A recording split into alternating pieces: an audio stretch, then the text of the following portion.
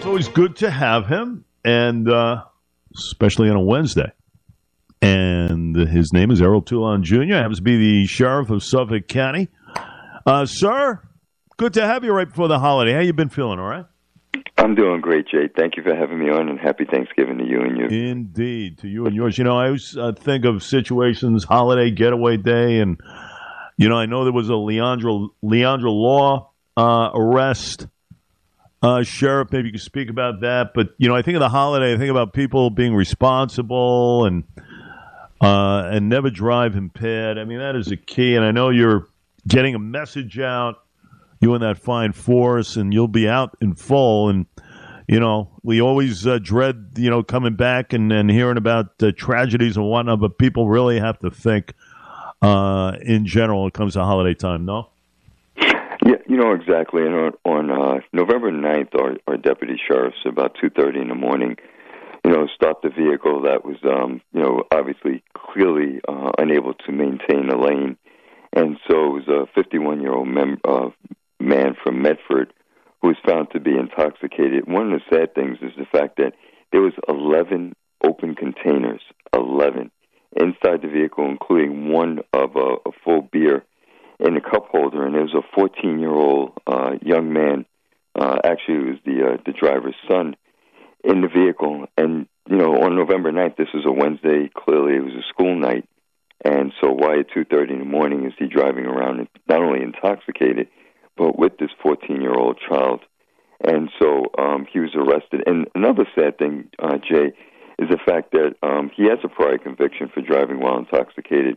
You know, albeit it's 10 years ago, but still in 10 years, this individual still hasn't learned his lesson. And you know, the lesson is, you know, listen, in the drinking and driving, we report on this stuff all the time. It is a massive problem and something you have to certainly watch out for during holiday time. So I know there'll be full patrols out there and everything else. Is there special announcements? I'm sure there's something that goes on within the confines of the building as far as personnel, Sheriff, regarding holiday time. You know, really kind of, you know, give it a bit of elevation as far as the lookout is concerned. That type of message out to various personnel out there. Yes, not only we're alerting our staff to ensure, you know, especially later in the evening and then into the night, to be very not only cognizant of anyone that may be driving impaired, but also their own safety, because we want our staff to be safe, especially when they're approaching any individual that could be under the influence of whether it albeit a drug or alcohol. So, you know, we want to make sure our staff are very safe, and we want to make sure our roads are very safe, and we work very collaboratively with all the law enforcement agencies in Suffolk County to ensure, you know, especially during this holiday weekend, you know, throughout, you know, up until New Year's, that our roadways are as safe as possible. Sheriff Suffolk County, Errol Toulon Jr. Sheriff, you bring up the drugs. I think of the fentanyl. I think of it. You know, Long Island has had tough times over the last couple of years. We know in this country we are dealing with a massive problem of fentanyl, dealing with about 300 deaths a day. It is hard to believe, but that is the case. Can you give us the latest as far as crackdowns and everything else? The island has done a very good job with the forces teaming up all over. And really kind of cracking various rings over the last several months. What can you tell us regarding the fight on fentanyl to this day? You know, I can tell you that between the Sheriff's Office, the Police Department, and the District Attorney's Office, we've been very diligent in combining our resources to actually gather intelligence to assist each other in whatever component of law enforcement we have, so that we can go after these bad actors in our community that are selling this drug, because many of the individuals that are using it have no idea because it's tainted in some other type of product. And so I do think that the collaboration and the cooperation amongst the three of us, and I mean Ray Tierney, Rodney Harrison, and myself, I think is key to directing our agencies to work together and figure out a strategy to make sure that our communities are safe from this product. And you mentioned the amount of deaths that are occurring each day throughout our country, which is extremely tragic, and it's something that we have to combat, very vigorously, just like we combat everything else that's going on, whether it's gang issues or murders, robberies, or anything else that's occurring. But this is innocent people that may have some sort of addiction and has this fentanyl tainted inside of that particular drug, or just some drug users that just sharing and decide they want to take this chance, and unfortunately ends up tragically. No question. The sheriff with us of Suffolk, Errol Toulon Jr. Sheriff, I'm just wondering, we just had a discussion with the Global Threat Captain Ken Bombase, Global Threat Solutions, and I was wondering what happened last night at a Walmart in Virginia. How does that affect the local establishment? Do you think of more patrols, more types of security involvement as far as these various retailers here? I always think about copycats, what happened in Chesapeake last night at around 10 o'clock or so. Is that something on the mindset this morning as far as maybe beefing it up somewhat? Unfortunately, these tragic incidents are so unpredictable. Whether it's in a Walmart, whether it's the shooting of those three tragic college students in Virginia, it is very, very difficult for us to predict, and it's very important for not only the community but business owners, to report erratic behavior or behavior where they feel that there's a threat that's occurring. So at least there can be an investigation, and generally once it's reported, we can review a social media profile, see if the person has a history of mental illness, if they were previously incarcerated. So, to have patrols, it would be very difficult to predict where those patrols should occur. You don't know if it's a Walmart today or another establishment tomorrow. Sometimes there are healthcare institutions, small businesses, colleges or universities. And so to increase patrols is very difficult because that predictor is not there. It's, listen, and these are things I'm sure you think about all the time.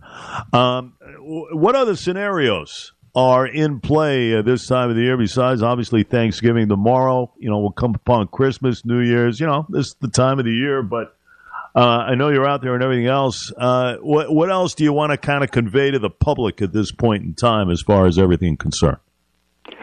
One of the things that we're very concerned, not only for our staff but our community, is the increase in suicide rate during the holiday season.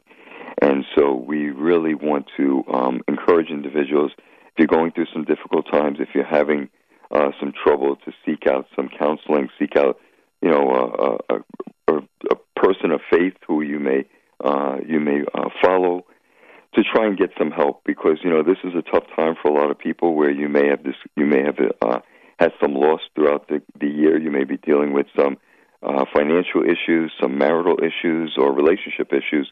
And so we really want to encourage individuals to seek out some help so that there's not a tragic ending, because it's really a permanent solution to a short-term problem. For the year, we know the food pantries are being hit hard. And, listen, economics plays a lot into it this time of the year. That's an excellent point on your end there. You have been one of the leaders as far as outreach, Sheriff, into the communities and whatnot. How are the communities, kind of getting involved in a lot of different areas? Do you see a little more communication going on? You're getting a lot of feedback. What's been like since the last time we spoke? Our community, and we're very fortunate to be in Suffolk County, is extremely supportive of the needs of those members that are suffering. A perfect example, yesterday we were able to give out 450 turkeys plus trimmings, and this actually is double the amount that we were able to give out last year. So more people who are more fortunate are really willing to assist those that are less fortunate in our community. And, this provides a family for some sort of normal Thanksgiving for that family and any children that may be in the household.